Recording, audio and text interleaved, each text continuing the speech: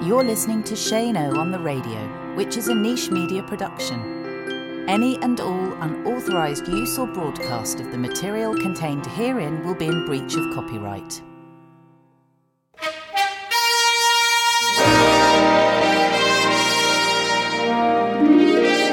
The Call of the Faraway Hills. That's the name of the tune. And it's our theme tune on this podcast series. We're now into our 22nd podcast, can you believe it? And we're also now into August, which is even more shocking. But this year has been weird. Very strange. But it has led to the formation of a thing called Keeler 1930, which is slowly but surely making its way into the public domain. Certainly via this podcast series where we're meeting some of the greats of the game and celebrating their careers. And this one is from the archive, but a welcome addition to the Keeler 1930 clubhouse. All 5'4.5" of him, a pocket rocket who burst onto the scene in the 70s on the European tour, struggled to get on to the main tour, went to the tour school many times, lived in camper vans, hung out with his friends as they all kind of shared the dream of making it as touring professionals. But he always had a big ambition to be one of the best players in the world. Such was his own inner belief and confidence. And he made it happen. He scaled the highest peaks. He was world number one. He was the Masters champion in 1991. He was elected into the World Golf Hall of Fame, not before time, in late 2017. And won the Irish Open at Portmarnock, defeating Philip Walton in a playoff in 1989. But he's won all around the world and was a Ryder Cup hero. And when I sat down to talk to him, I actually ended up joining him for lunch, along with his business manager, his best friend, and some other friends as well from his golfing life. And it was a pure joy to spend time with the great Ian Woosnam. So this is, if you can just picture the scene, a Saturday afternoon. It's the Masters tournament in 2017. He has narrowly missed the cut. Now bear in mind, it is 26 years since he had won the green jacket. But there he was anyway, wearing said green jacket and settling down for a bit of a chat, a little bit of lunch. And it turned into excellent banter. In actual fact, he got a little bit emotional towards the end. So this is a really nice chat with Ian Woosnam. Access Augusta, and it's a moving day here at the Masters Tournament for 2017, and it's absolutely beautiful. And the world of golf is gathered here on the lawn outside the back of the clubhouse. We're sitting down with some very special people. David Barlow has been managing one of Europe's greatest golfers for a long, long time. DJ Russell is chairman of the European Senior Tour. He's on the board of the European Tour. He's a multiple winner on the European Tour. And he's a great friend of our very special guest, the man who won this championship, this tournament, if you will, in 1991. And the memories are obviously very vivid because you're, I'm sure, reminded of it, Ian Woosnam, but how special is it to come back here year after year and to don this green jacket which you are wearing right now? Well, it's unbelievable. You come back every single year, you know. As I'm getting older now, expectations are gone a little bit, but still trying to make the cut and still trying to play a little bit. And but as you drive down Magnolia Lane, it's just very special because you see the front of the clubhouse, but you don't know what's behind the clubhouse. And when you come the golf course side, and then you just see it, and it's like, this is the sort of place I want to be when I go to heaven. You know what I mean? I just want to be playing this golf course for the rest of my life. So, when was the first opportunity to play this for you?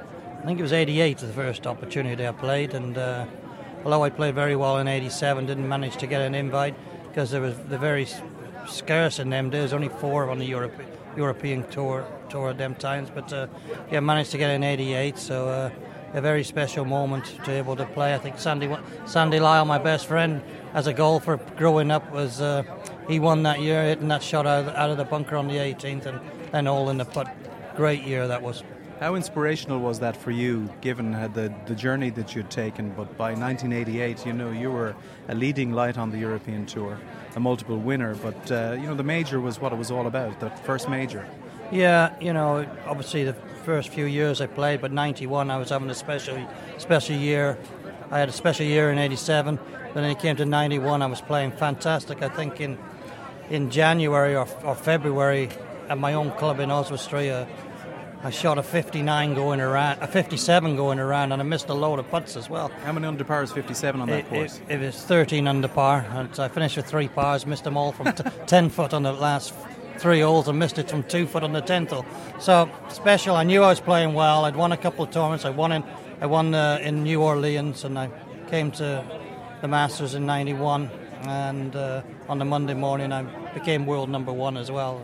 And I think that was special as well. And went out there with a little bit more confidence and, could stick my chest out a little bit. And, I was getting to the stage where I needed to win a major tournament because, you're starting to get the reputation, when are I going to win one? And if I was going to win a tournament, this is where I was going to win it. Did you feel that the Masters tournament was one that suited you and your game? Absolutely. I think it was more about, you had to get it on the green, you had to get it in the right place.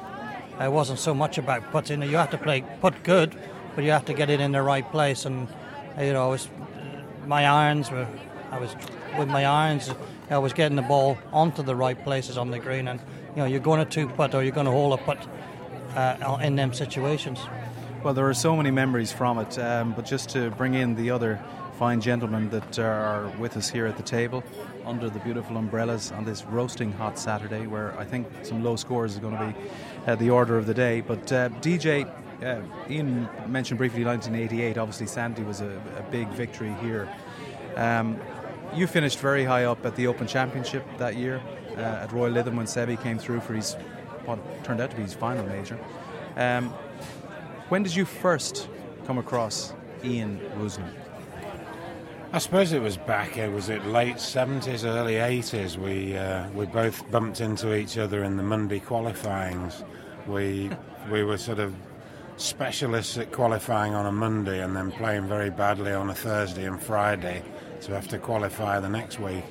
So it was just, seemed to be the ones still left standing after the Monday qualifying, so we got to travel together a bit and got to know each other really well.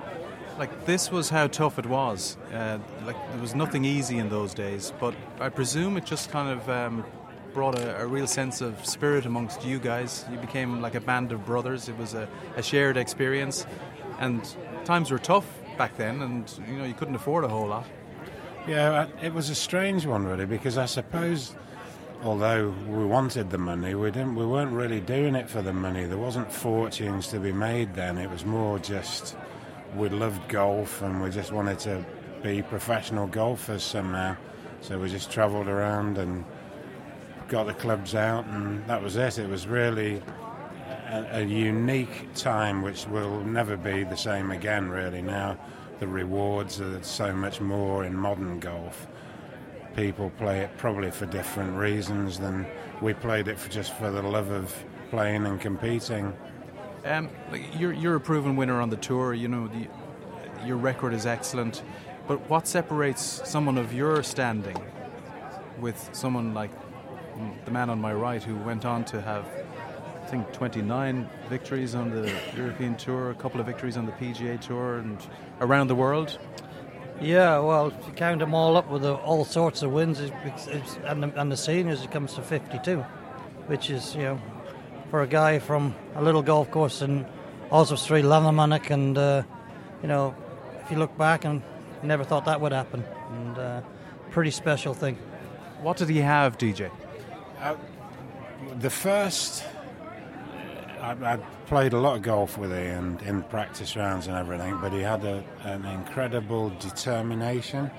And one little story from way back time in Zambia, we were sat round a table having dinner with our hosts, and I think there was maybe half a dozen of us players around the table. And the host sort of went round the table and said, well, what would you like to achieve in golf? And went round the table, and somebody said, well, I'd like to win a tournament, and somebody else said, I'd like to win a few quid and have a nice house and everything. And Ian, and at the time, in fairness to Ian, he'd not exactly broken through at that stage. He was back at tour school and everything. He said, I want to win majors, be world number one and multi-millionaire. And we all just fell about laughing, but he was desperately serious. That was something that was just in him that separated him from us, the determination. And he worked very hard, very hard. Your hands used to get calluses ridiculous, didn't they? In those days we smoked, so he used to put the cigarettes out on the calluses to get them down a bit. This is the big question now before I talk to your long-term manager, but how does a 5 foot 4.5-inch Welshman from a farm in Wales become world number one, win majors and win all around the world, and now is looking at the prospect of being inducted into the World Golf Hall of Fame where only legends reside?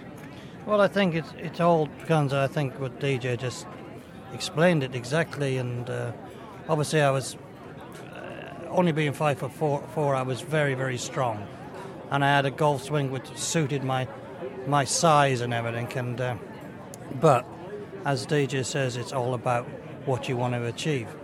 Do you want to go halfway up the mountain, or do you want to go all the way up the top of the mountain? And I only wanted to go to the top of the mountain. So when a guy said to me at my golf course, he says, when I was about 10 years old, he said, now, young Woosnam, what do you want to do for the rest of your life? I said, I want to be a professional golfer. I want to be the best player in the world and win majors. And he just laughed at me and said, you'll have to grow a little bit. And I thought, I'll show you. That famous quote when Sandy Lyle, who you played in Shropshire with, I mean, Sandy has been described as Seve Ballesteros as being the greatest of the lot of you in terms of striking. You may dispute this, but Sandy was an enormous talent, and he was big, but he was a natural. And he, you know, when he would beat you, you didn't like it, but you said to him famously one day, can you repeat the quote? Well, I'll beat you one day, Sandy Lyle. That was my mother's. Yeah, I'll beat you one day, and that happened in the World Match Play.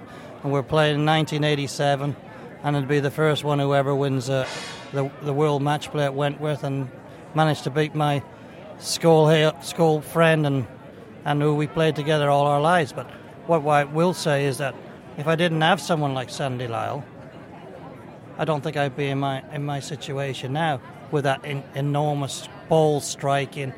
The quality is that his father taught him how to play the game of golf, and that fetched my game on, and a lot of other players with it. And I knew what standard I need to be at 15 years of age, and he dragged me along. And he dragged a lot of people on as well. And you know, I owe a lot to Sandy, but it's great to have a little sort of like, we live 20 miles from each other, and we played with each other as teammates, and we both won the Masters.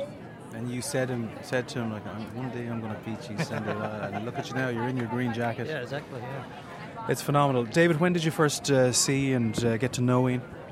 Well, I work for one of the largest sports management companies, and I was lucky enough to be allocated Ian as a client in about 1987. So I came to the Masters in 88, and obviously 91 was a special year. It was a special year because in that last round, I was walking back to the clubhouse. Ian had driven off the 18th tee, and I was walking back down the left of 18, and this ball shot past our ears. And Ian had decided that in order to take the trouble out, he'd go right-left. He'd go straight left. And that's what he did. He missed all the crowds. And basically they spent probably 10, 15 minutes trying to move everybody away from the side of the green so Ian could chip on to hit the second shot on. And it was a magic year. You know, as an agent, as a manager, and as a friend, and obviously it's for a long period now, you know, what was it about Ian that people liked, and how good was he for business, and certainly after winning that first major? Well, Ian was really the people's champion. He was the guy that people could have a drink with, have a chat with, have a laugh with. There were no airs and graces. He was the local lad from Shropshire, from Oswestry, and that's how he was, and that's how everybody took to him. And you'll find around the world that everybody's got a story about Wuzzy, because he is that sort of guy, and that makes it easy to market. Because you can always have a good time, and at the end of the day, if you have a golf day, he'll do everything he can to make everybody happy. And I'll say this right now, if you talk to all his peers, and you will find that they know they've always had help off Wuzzy. He'd walk down the practice ground, and they'd say, Wuzzy, can you have a look at this? Or Wuzzy would say, let me just show you something. And that's Wuzzy. Wuzzy, with regard to the playing of the game, I mean, you have a natural talent, but there's a determination there as well. But when it came to swing and swing mechanics, like, how did you maintain it yourself, and how did you keep that wonderful fluid action going? And obviously you've got those very, very powerful forearms. Well, when I started playing at the very beginning, about 7 or 8 years of age, my father took me. It's a great little story.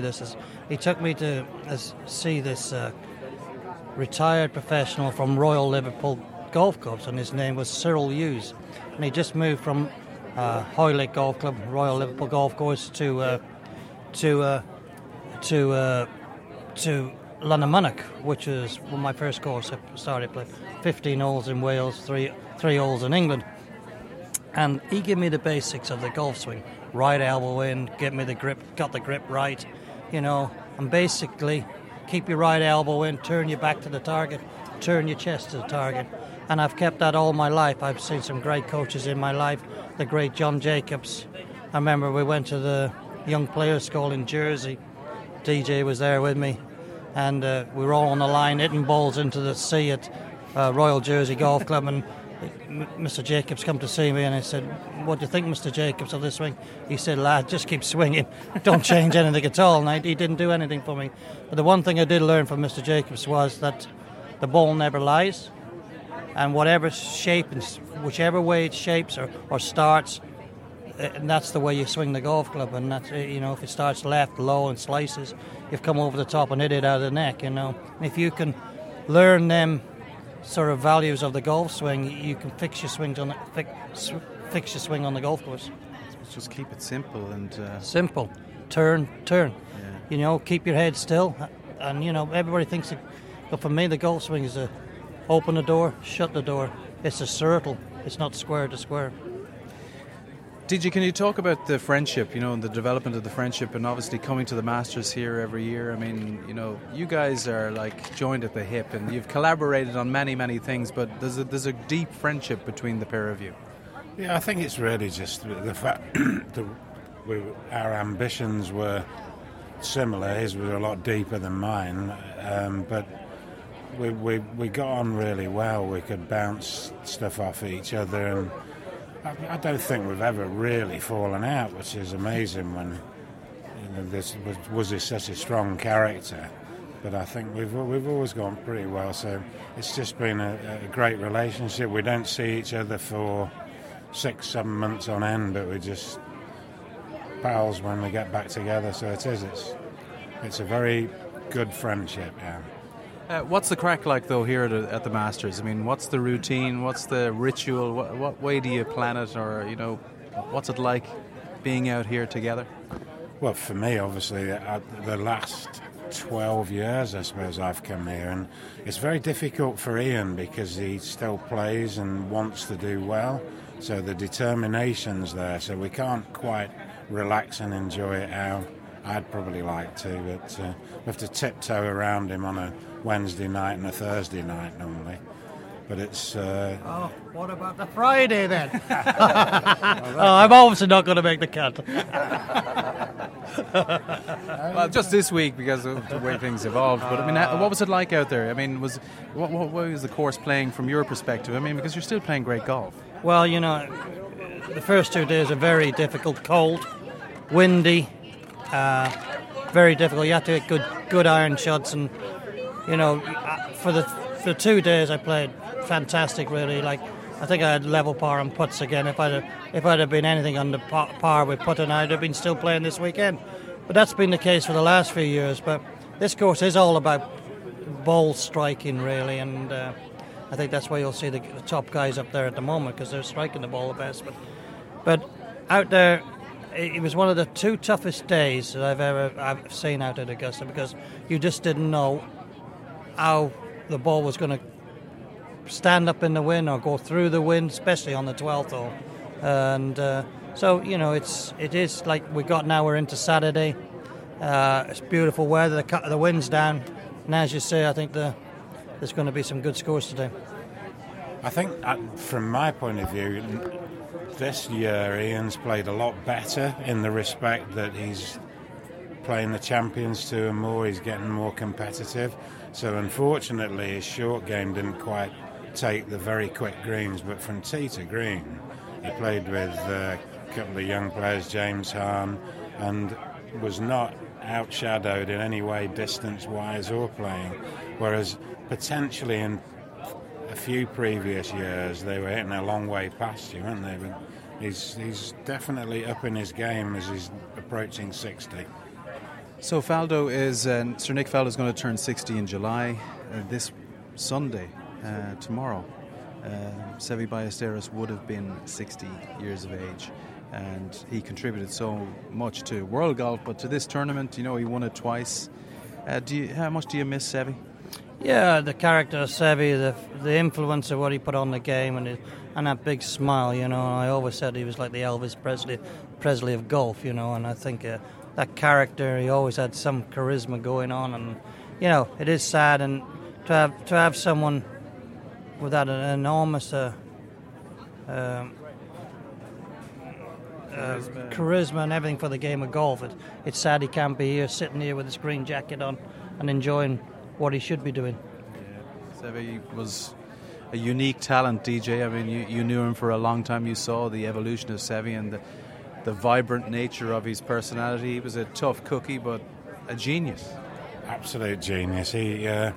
I think he was the inspiration behind the Big Six, or whatever they like to call it, because he proved to everybody that we could take on the world, and we were lucky enough that he didn't really want to play in America. He wanted to play the majors, but he was a bit of a homeboy, so he played in Europe, and we were able to play against him week in, week out, and then he'd come over here and tear it apart, and suddenly the confidence grew with Sandy Lyle, with Faldo, with Woosie, with everybody, that, hang on a minute, he beats us quite a bit, but we can play at that level. And so I think he was really...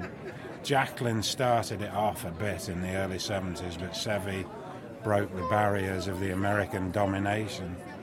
He could possibly have won more than 2. Obviously, he was a real contender here, but I mentioned to Nick Faldo when I interviewed him on Wednesday, I think it was, or Tuesday, about that famous David Cannon photo which was taken outside at the front, you know, when it really was a celebration of European domination and talent, and to be numbered amongst them. There was only 11 months separating 5 of you, Langer and Seve and Nick and Sandy and Ian Woosnam, and of course Jose Maria Olazabal joined that grouping, and great times, and a great photo and a great memory, I suppose, to have.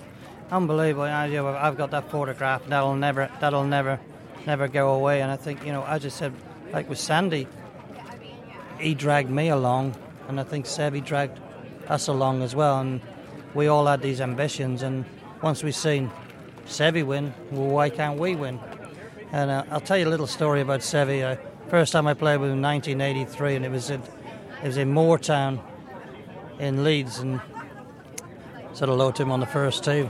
We set off and we played 9 holes, and I get after 9 holes, I'm marking his card, and I've scored 35, 1 under par, and I look at Seve's card and he scored 34, and I think, Jesus, how's this guy beat me on the 9 holes? Like, he's only hit 2 greens and had 2 birdies, and he's chipped and put the rest. And that was one of the greatest experiences I ever had, because there's no pictures on the scorecard. It's all about how can you get it into the hole. And he was the greatest person for me to learn how to. It's not on about hitting a golf ball perfect. It's about how you score on a golf course. you mentioned, just this incredible period, obviously with this major success and successes, but to have all these green jackets. But there was a period, DJ, I mean, you were on the board of the European Tour and chairman of the Senior Tour, but very few guys were getting the nod to play in this tournament back in the day, and it was very hard to come here, even if you were like maybe high up in what were the kind of general world rankings without the official world rankings kind of coming into play in sort of 86 or whatever. And now to see 11 Englishmen, lining up in the Masters tournament at the beginning of the week, and so many Europeans, so many internationals. It's about time, but is it going to get better, or are you frustrated at how bad it was for such a long period? Well, I think it was just the nature of the fact that American golf dominated for such a long time, and the world. America was the nucleus of the world golfers, and suddenly these brilliant golfers all got together and gradually broke down the barriers, so gave the European Tour the opportunity to create more invitations for people, to create the world rankings have had a massive effect on how many people play. And that's an important thing going forward in golf, the world rankings, is keeping, because they're sort of ranked from different tours, is making sure that everybody gets fair opportunity to get points for the world ranking. But I'm envious. I would have liked to have played in more majors. I did, had a reasonable career, but I'm pleased that the barriers have been broken now, so that if you're a decent European Tour player, your opportunity to play in majors is massive, whereas before it just wasn't. David? Yeah, no, it was very difficult in those days because the Europeans had a draw to play in Europe, and they wanted to support their own tour. They also wanted to have a crack in America. And getting those invites was very difficult. It was the same with, and in order to do that, you had to win majors. And suddenly we had, 5 major double champions. They were just doing everything.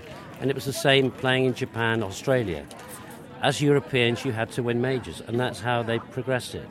And then we developed that, and obviously we Ryder Cup in 85 at the Belfry, took the trophy back. And it was tough, but they made it, and that was the key.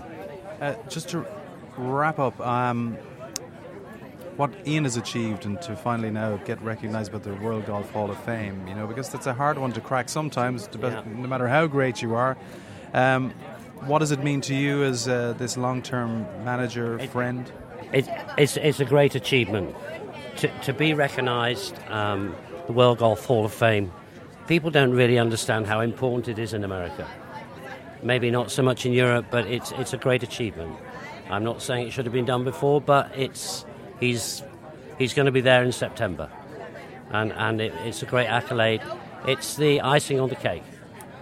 It's the finale for what we've all been working for. In a long journey, DJ. Yeah, absolutely. It's brilliant. Brilliant to finally get the recognition that he deserves in world golf, really. Absolutely fantastic. Yeah, really. Woozy, September. Yeah, looking forward to it, and as you say, it's been a long time coming, but what now it is going to happen. Started thinking about the speech and what I've got to say and everything, but that'll just flow off the back of the.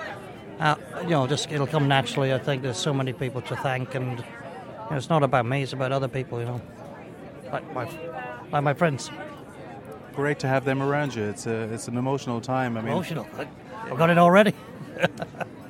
Well, it's nice to see you shedding a tear because you've put your heart and soul into this career.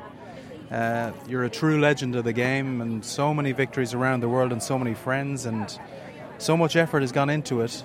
And the little boy who grew up in Oswestry has become an icon of the Masters, has a special reservation in the Champions locker room, has that green jacket for life, and you are truly one of the all-time greats, Woozy. Well, it's like DJ said, why don't you put your green jacket on? I said, well, I don't really like to put the green jacket. He says, put it on, you deserve it. You absolutely do. David J. Russell, manager David Barlow. your friend Shane from Barbados, your mate Peter is here as well from the UK, and you've got your friends around you, and you've so many more friends here at the Masters. For all that you've given European and world golf, congratulations, and thanks very much for the time. Cheers, thanks very much. You're listening to Shane O on the Radio, which is a niche media production. Any and all unauthorised use or broadcast of the material contained herein will be in breach of copyright.